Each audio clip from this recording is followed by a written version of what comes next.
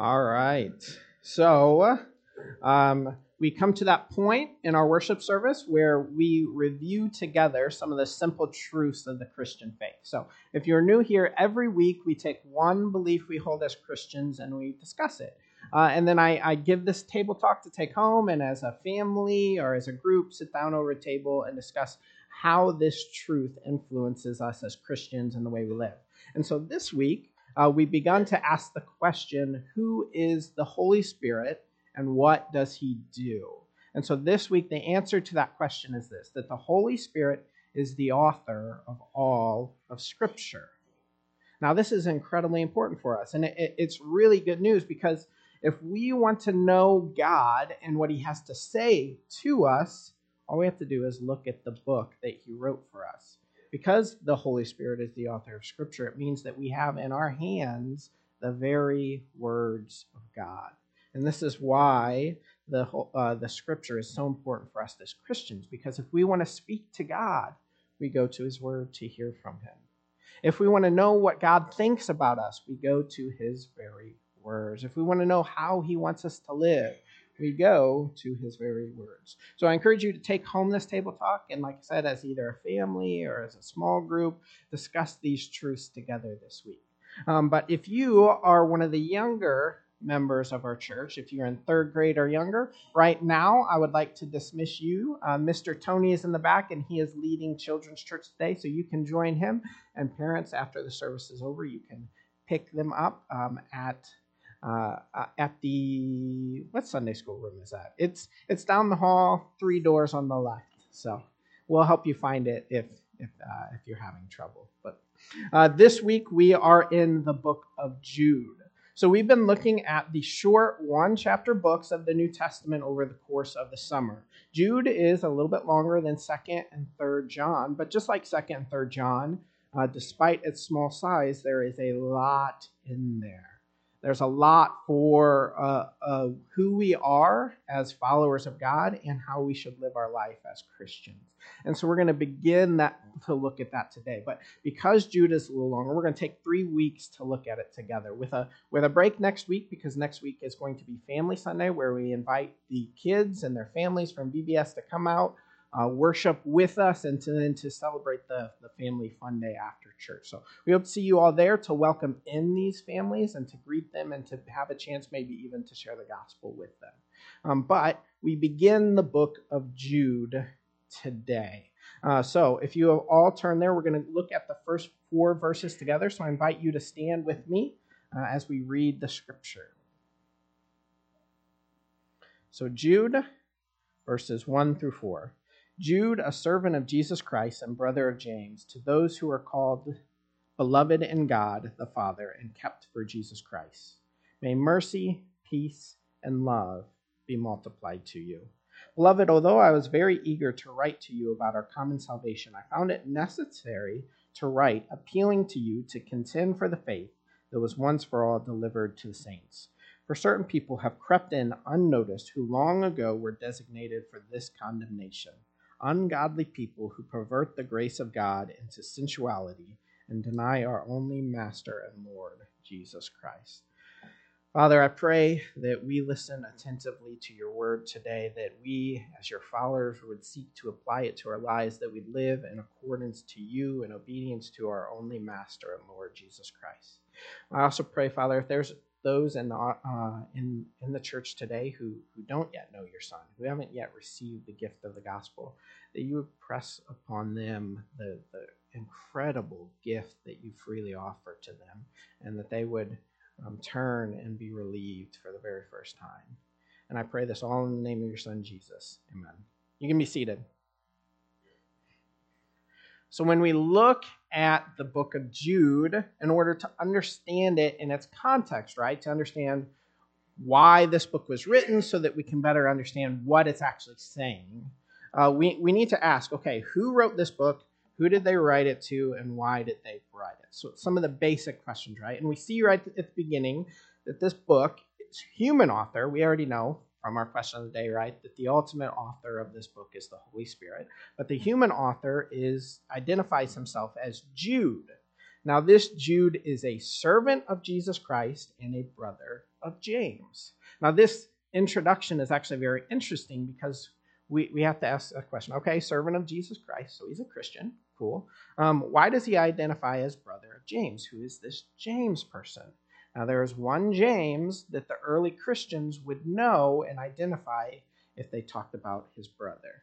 And that James would be the James who led the church in Jerusalem. We see that in Acts, that there's a James that Paul and Barnabas went to, and he kind of led the council as they were answering the questions, how do Gentile believers fit within the church? What part of the Old Testament do they have to adhere to, whatnot? Those questions were all led by James, and this James was the brother of Jesus. So what's interesting about this book is that Jude, in writing to this church, identifies himself as servant of Jesus and brother of James. But notice who he doesn't identify himself as brother of Jesus. Not because he wasn't, but because his authority that he is basing on is that he is a servant of Jesus Christ. He appeals also to James so that people know who he is. But ultimately, this letter is not written by someone who's appealing to some sort of hereditary association with Jesus, some sort of shared genetics for authority. Instead, he's saying, as a servant of Jesus, I come to you. And that's why he writes this. And that is the authority. The authority is not his because of some blood relationship to Jesus. The authority is because he is about to teach the truth of Scripture. Right? And that's what we base it on. And that becomes important. And who is he writing to? Now, we don't have specifics. It's not like some letters where you get a certain city at a certain time. This is more to what we can tell a specific church, but where and who we don't know. Right? So in order to understand the context, we have to ask why this letter is being written. But first, let's look at these general Christians, church, how he identifies them. So look closely with me at verse 1, and who Jude is writing to. He identifies them by three things. To those who are called, those who are beloved in God, God the Father, and those who are kept for Jesus Christ. This is a letter written to Christians, and right at the beginning, right? Sometimes we overlook these introductions and these closings, and we just view them as a general greeting. But within here is actually a lot of truth for who we are as Christians, our very identity. And I think these three identities right here mentioned are incredibly important for who we are as followers of Jesus, as servants of Jesus. First one is that we are called. Right? If you look at the needs for what all human beings need, every human being needs a purpose. And right here, by being identified as one who is called, Jude is calling out something unique about us as Christians, that we have a purpose because we are called. As Christians, part of our identity is that we are called by God, and all that is associated with that is our purpose. We become his children and his servants, those who carry on the work of the Great Commission while we are waiting for Jesus to return. That is our purpose. But more than that, it says that we are beloved by God the Father. So another human need is to be loved deeply. And we see part of our identity is that we are God's adopted children and he loves us. We are beloved by the Father. And finally, another human need is the need for security. And we see that while we have this purpose and while we are loved deeply by the Father, we are also secure in that relationship because it says we are kept for Jesus. In other words, you do not have to fear no matter what comes upon you because you know that part of who you are is that you are someone that is being kept for Jesus. And because of the importance of Jesus, you know that God will not fail in that protecting and in that keeping so that we are brought holy and pure and unblemished until what is called in Revelation the wedding feast, where the bride of Christ, the church, is brought into marriage with the Son of God. We will be kept. So Jude begins this letter, and he makes sure that those he's writing to understand who they are as Christians, their very identity, their purpose, that they are loved by the Father, and that they are secure and kept for Jesus. And then he says, now may mercy, peace, and love be multiplied on you. That's the end of his greeting, but we see that because of their identity, Jude can pray this prayer that mercy, peace, and love be multiplied to them, and he can expect it to be answered. Because as Christians, as those who are called, as those who are beloved by the Father, and those who are kept in Jesus, we can expect that when prayed, God will multiply love, peace, and mercy on us. And so that's how he begins. But now let's look closely at the letter. Why is Jude writing this letter? And you'll find something interesting. So verse 3 says this, Beloved, once again identifying them as beloved, although I was very eager to write to you about our common salvation, instead he does something else. So Jude is very eager, this idea that he is looking forward and he is working hard towards writing them a letter about something important, specifically their common salvation. And you see many of the letters in the New Testament write about this. It's important. The foundation for us as Christians, we share this common salvation in Jesus because Jesus became a human being who lived a perfect life that we could never live, who took on our sin in our place, died and rose again so that we might be forgiven of sins and have a new life. We have salvation. That's our common salvation that all Christians in all places, in all times, speaking all languages, share. And it's incredibly important for Jude to write, but something more urgent and pressing comes up. What could be so important for Jude that instead of this original letter, one that is important, we see by his eagerness to write, he changes it instead to address a problem. What could be so important? What could be the problem? And that's where we continue reading. He says this, I found it necessary to write appealing for you to contend for the faith that was once for all delivered to the saints. So instead of writing about that common faith, he's instead writing to urge them to contend for it. And specifically, we see something about our faith. We see that it is a common faith shared among all Christians, that there is only one source of faith, whom we know as Jesus, right? The common salvation. We know that it is the same faith that is once and for all delivered to the saints. That once and for all, I want you to notice, what that once and for all tells us is that this message of faith, this common salvation, is complete. That nothing needs to be added to it to make it better, that it doesn't have to adjust for changing times, that the faith that we have is once and for all delivered and unchanging, and it is perfect and fit for every age and time and situation. That's going to be important later on here, but that's the faith that he's asking them to contend for. But also notice who he's asking to contend for the faith.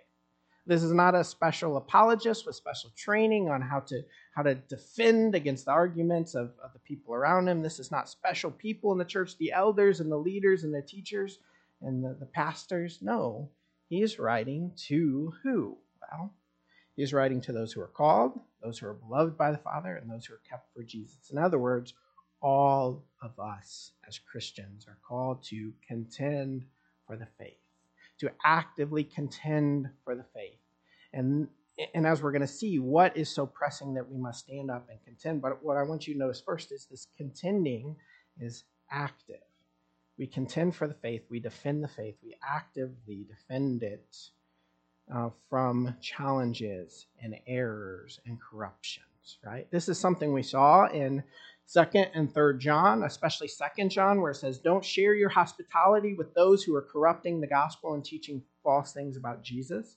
So that's more passive. Don't give your assistance and aid of those working against the gospel. This is more active. Actively contend for the faith.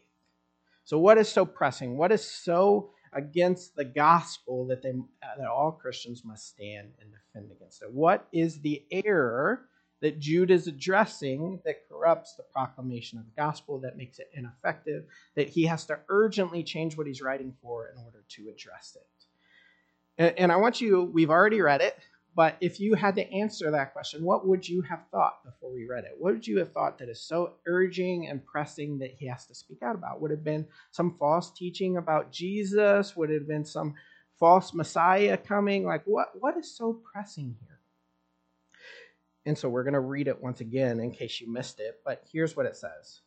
For certain people have crept in unnoticed, In other words, there's those within the body of Christ who pretend to be Christians, who pretend to share the common faith and common salvation.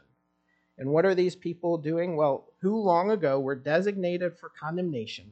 Ungodly people who pervert the grace of our God into sensuality.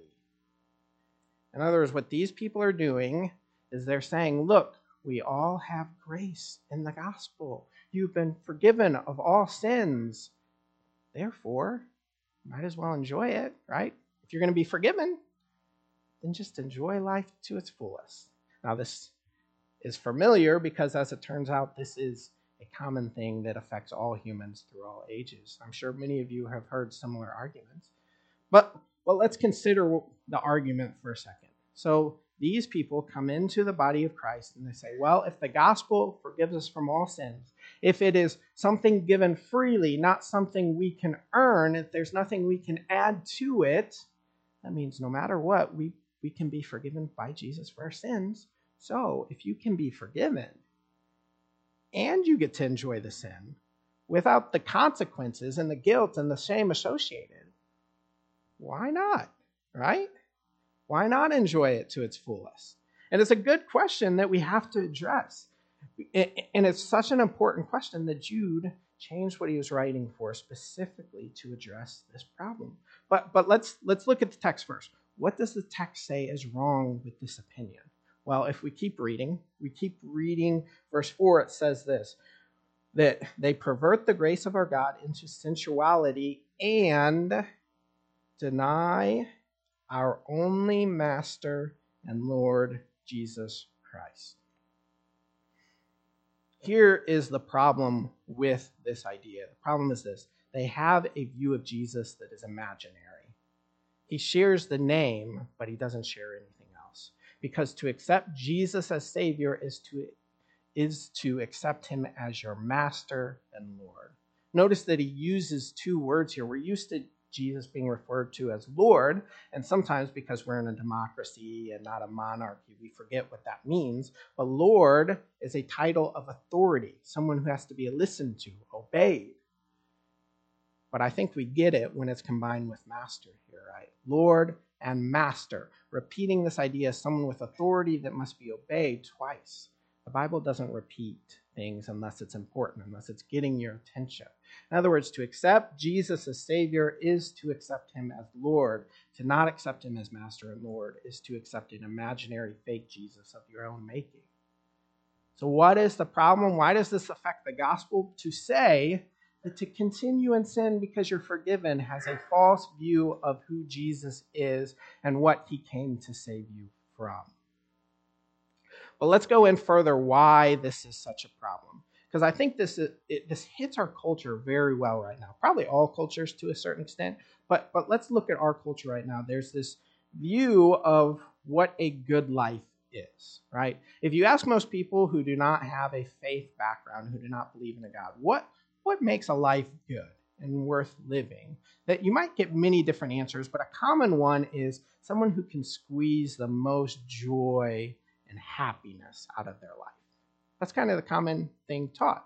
And so what you get is this idea that the more pleasure you get in life, the more enjoyment out of things in life that you get, the better life you will have, because there's no next life. All you have is this life, so live life to the fullest, right? Live life as much and as enjoyably as you can.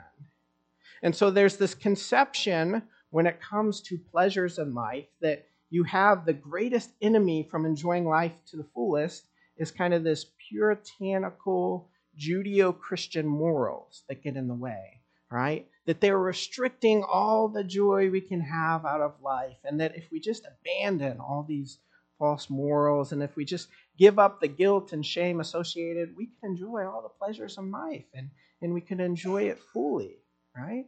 We wouldn't have to worry about all these other things. And that guilt and shame that comes from these puritanical values just keep us from truly enjoying life, right? Does this sound familiar? A familiar argument that many of us have heard? Now, here's the thing. If that argument is true, we actually do have a serious problem as a church. I think a lot of times what we argue is that, well, yeah, sin can be enjoyable, but it's not good, right? And so in order to avoid the condemnation of God, we need to not give into it, even though it's really good and enjoyable. And there's a truth that we must obey God even if it is difficult. That's true. But we're missing part of the truth here, because here's the problem with this. If we are claiming that God loves us deeply, if he wants the best for us, that he knows us more intimately than we know ourselves, and that he designed us, he made us who we are, then the idea that God made these good gifts that we can only truly enjoy fully if we disobey him is a serious problem. What you would expect as a Christian, if you truly believe the scripture, is that actually, when we go outside of God's will for our life, we actually lose a lot of the enjoyment of the good gifts of God. That the corruption of the gift actually makes it worse. That the only way to truly enjoy this gift in this lifetime is if we actually listen to the God who designed us in a specific way and who knows us more than we know ourselves. Right? This is important for us because oftentimes when we just argue that, yeah, sin might be enjoyable, but we got to obey God, we're missing a powerful part of the gospel message. And that is this, that if you continue in sin, if you continue searching after sensuality and pleasure and happiness above everything else, the last thing you actually get is any sort of lasting happiness or joy or satisfaction or pleasure. Actually, what you are getting is you're running yourself into misery and pain and heartache. And that's our contention. And if you look at the people in our culture who are held up as kind of these great examples of people who have lived life to the fullest, and you look at their lives and ask this question, were they actually happy? What I think you'll get is a resounding no. Look at some of the examples. I don't want to cherry pick examples, so anyone you think of, I encourage you to look at their lives. See if by rejecting God and pursuing pleasure above everything else, they actually made themselves happy, or if they made themselves miserable. But there are some common examples. One of the biggest ones I use is Michael Phelps, who is one of the greatest athletes of our time. If you look at his life, the very moment he should have been happy when he had the most gold medals, right? He achieved everything he possibly wanted in life. If you ask him, that was actually the time he was suffering the most from depression and from heartache and sadness. Why? Well, it's because what he thought would make him happy actually didn't. And sometimes the cruelest thing that can happen to human beings is that for God to let you get everything that you ever wanted. In fact, this is the beginning of Romans, if you think about it. In Romans, God says that they sought after all the lust of their flesh, and the greatest judgment that God gave them was essentially that he gave them over to it. He let them have everything they wanted, and they destroyed themselves because of it. And that's the problem with the human condition after the fall, that what we think we desire, what we think will give us joy and happiness and satisfaction and pleasure actually gives us the opposite. It actually moves us farthest away from that. And what seems contradictory, actually, when we stop seeking that first and we actually seek to give up our own desires and our own wants in service of the God of the universe, he actually gives us all of that in a way that is far more satisfactory and far more pleasurable. That's the contention, at least, right? But do we have proof? We would expect to see that in the lives of those within the church. We'd expect to see them have a more joyful, happy life, and we expect to see those who pursue pleasure above everything else have more miserable, painful, heartbreaking experiences. But do we have evidence for that? I think you can look at many of the stories and see it, but as it turns out, this is something that people want to study, right? And so I was looking this week at two specific studies. One of them is a joint study from the Institute for Family Studies and the Wheatley Institute, and they asked what makes a relationship good. And so they examined all these different factors for a good and fulfilling romantic marital relationship. And they asked all these questions: who has the most satisfying marriage? Who has the most enjoyable marriage? Who has the most enjoyable sexual experience in marriage? And what every one of those showed is the people who had the most joyful, satisfying marriages were by far highly religious heterosexual couples, right? And in fact, that even includes sexual satisfaction. Who were the most satisfied in their marriage? Well, it turns out it was highly religious heterosexual couples. Now, that is not just Christianity, but it's almost as if your sexual relationship was designed by someone, and that designer made it so that this was meant to bring fulfillment and satisfaction and joy and intimacy in marriage, and that outside of that, it actually brought destruction. Right? It's almost like that. Well, the evidence shows that that's what's happening. And that might be surprising to some people, because the idea of the age is that if you just throw off these Judeo-Christian morals and you just release the guilt and the shame, then you'll be so much happier. But it's not happening. And what you're left concluding is that guilt and shame actually because of Judeo-Christian morals clinging on to a culture that has long ago abandoned Christianity? Is that what's happening here? Is this some leftover guilt and shame? Is this why the numbers are so skewed? Or is it, and this is what I would contend, that the reason people feel so guilty and shameful is because they are guilty and what they have done is shameful, and that no matter how much they hide the truth, they can't escape it. The guilt and the shame are actual, concrete, true things. That no matter how much you disguise God and his morals, you can't escape from it. That human beings, although corrupted by the fall, are still made in the image of God and still recognize what is wrong and what is evil. Right?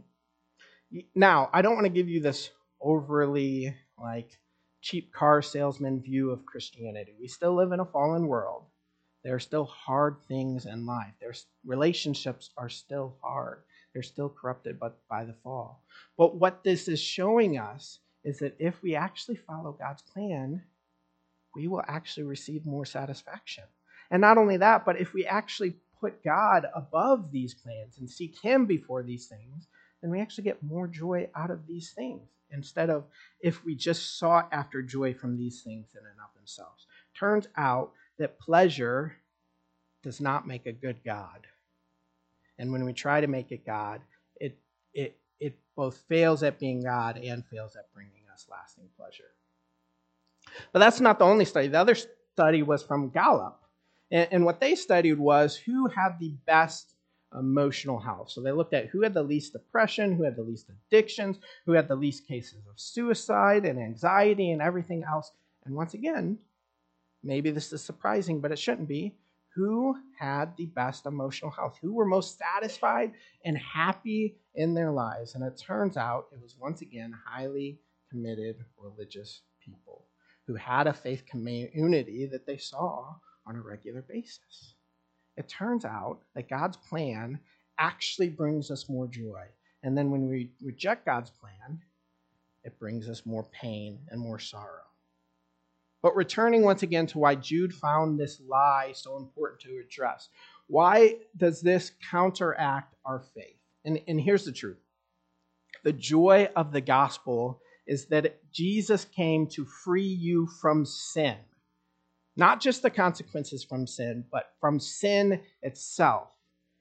And in order for that to be good news, you have to understand that sin is horrible. That no matter what lie you're told, it will not bring you joy or satisfaction or happiness. So to preach this idea that somehow you can accept the grace of Jesus and at the same time enjoy sin to the fullest misunderstands the gospel entirely. No, Jesus came to set you free from sin. Why would you go back to it? Why would it ever be good news to have freedom from the consequences of sin but still be trapped to it, enslaved to it? That's not good news. That's horrible news. And it completely strips the power of the gospel to teach that. And so Jude is writing these Christians to urge them, contend for the faith. Watch out for those who sneak into your churches and tell you this lie. So how do you contend for the faith? Now, we're going to obviously study the rest of Jude, and he has a lot more to say about this.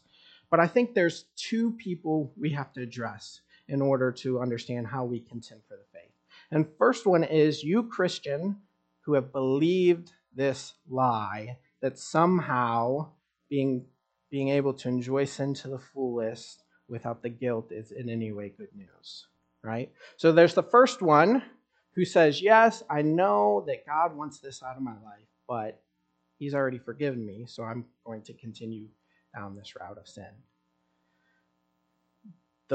In order to contend for the faith, you first have to understand that you're being lied to, and you have to reject this. I think some of the hardest, just to kind of be open with you, hardest moments for me as a pastor have been when I have watched the people I love and care for as a pastor who just cause themselves so much pain and misery and heartache, and they don't have to, but they won't give up their sin, right?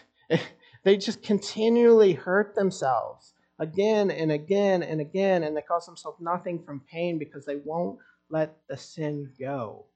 And they can. They're free in the gospel. But they keep pursuing it because they keep believing that somehow it will bring them joy. Right? So for you, I know I've counseled many single people. So one of the common ways this shows up in a single person as a Christian is that you somehow believe that in order to live a full, satisfied, joyful human life, you need to get married.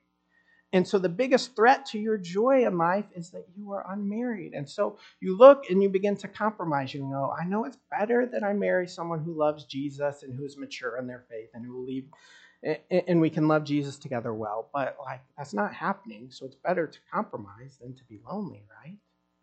No, it's not. Can I tell you that as a 33-year-old man who's still single? It's not better, right? All that will bring is so much pain and heartache. Stop believing that lie. Or to the person who is in a relationship, and in order to continue that relationship, they have to compromise their values. They go, I know that it would be better if we waited till marriage to have sex, but I think the only way to keep this marriage is to compromise. And you think that that will bring you happiness because eventually you'll get married and it'll be good and it'll be fine. And you don't realize how much pain and heartache and joy is being stolen from you because you compromise in this area. Or even for you in your relationships, the person who needs to be respected and gets angry when they ever feel disrespected, you know that you need to give forgiveness and give grace and to respond gently and with kindness. But you think what will actually bring you happiness is if you cause the fear of you to be instilled in your kids or in your spouse or in those your friends. And so instead of actually giving grace and instead of actually letting go of your anger, what you do instead is you drive a nail, a wedge in all of your relationships, causing nothing but heartache and distance and loneliness and pain to you and the people that you profess to love. I could keep going on with examples, and there's many more, but all of them come down to the root question. Do you trust that God knows more about how to bring you joy and happiness than you do? You trust him enough that when the Bible tells you to do something that seems like misery and seems like death to you, you do it because you know God knows better than you. Yeah, it might be hard. I mean, it'll probably be hard, right? Giving up sin feels like dying because it is dying, right?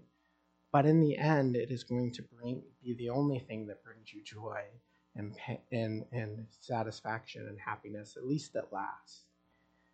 And that's the premise of the gospel. That's the promise that we are given. Have you believed the lie? And if so, reject it. We will pray for you. I know that giving up sin is hard. To crucify yourself and your selfish desires is hard and is painful, but it's not meant to be done alone. So come to us. And at the end of James, it says to profess your sins one to another so that you might be healed.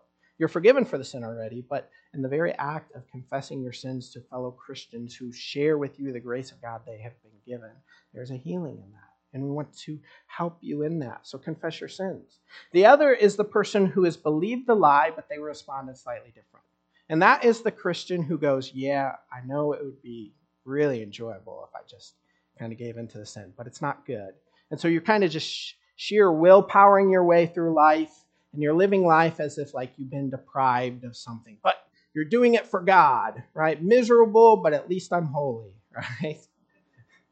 But the picture in the Bible is that's not actually a thing. One of the fruits of the Spirit is joy, and it's for a reason. You've been convinced of a lie that somehow pursuing that sin to the fullest would have brought you more joy. But you don't have to live in misery for that. Actually, it turns out following God's plan will bring you so much more happiness and satisfaction. That, you're in a fallen world. There are going to be seasons of pain and heartache. Sometimes very, very long seasons. But those seasons, you are never without hope, because we know that they are just that, a season. That there will come a day where Jesus returns and sets all things right.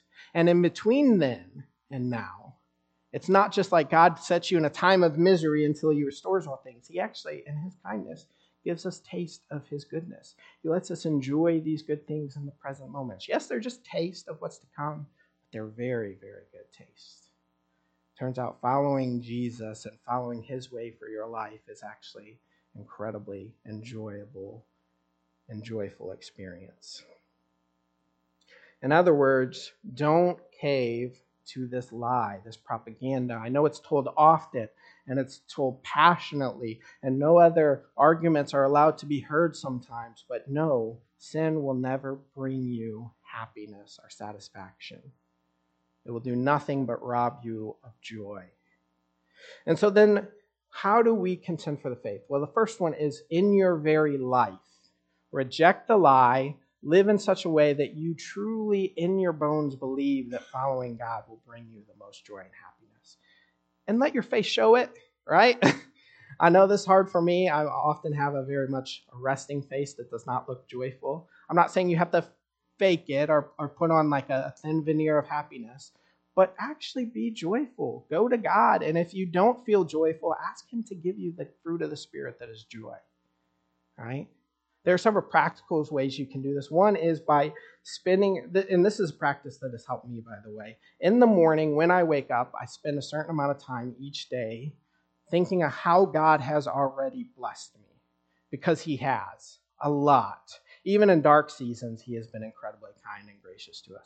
And it turns out by rehearsing those things, you begin to cultivate a life that is full of thanksgiving and full of joy, right? This is not a magic miracle cure or pill. It's like if you suffer with serious depression, it's not going to suddenly make you a happy, cheerful person.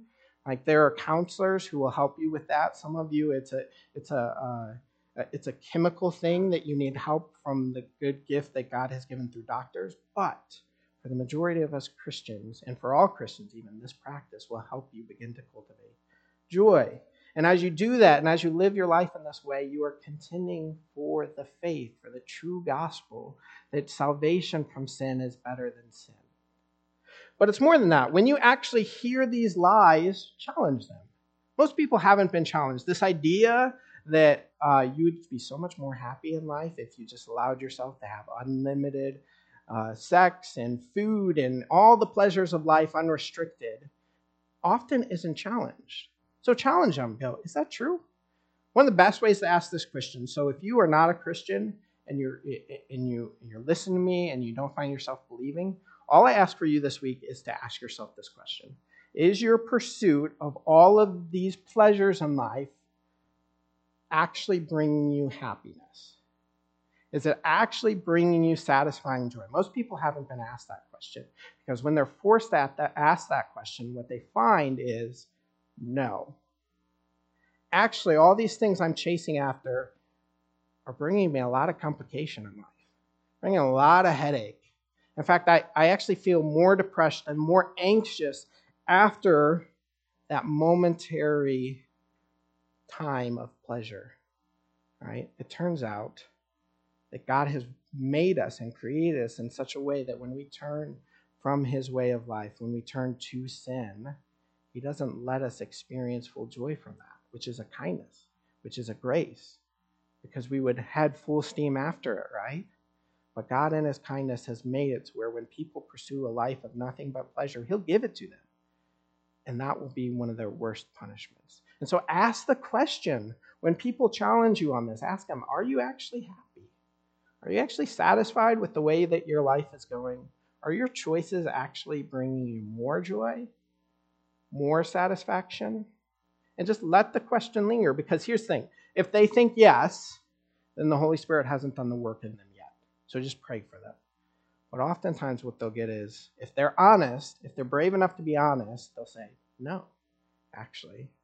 Now, they may not believe the gospel at that point, but it is a great opportunity to share with them, hey, you don't keep having to make yourself be miserable. There's a better option out there. And so the beginning of Jude begins by calling all Christians who are beloved by the Father, who are called by the Father, and who are kept for Jesus, to contend for the faith, to contend against those who would lie and say that pursuit of sin is better than salvation from sin. And so when you do that, by living a life that shows how much better it is to be forgiven of sin, and when you challenge that lie as a lie, you join in this work of contending for the faith and drawing people towards Jesus. So that's where I want to end today. I want to challenge you, if you are a Christian here, to examine your own life. Have you bought into this lie? And if so, I challenge you to go to other Christians and confess where you have believed this lie and begin to experience healing.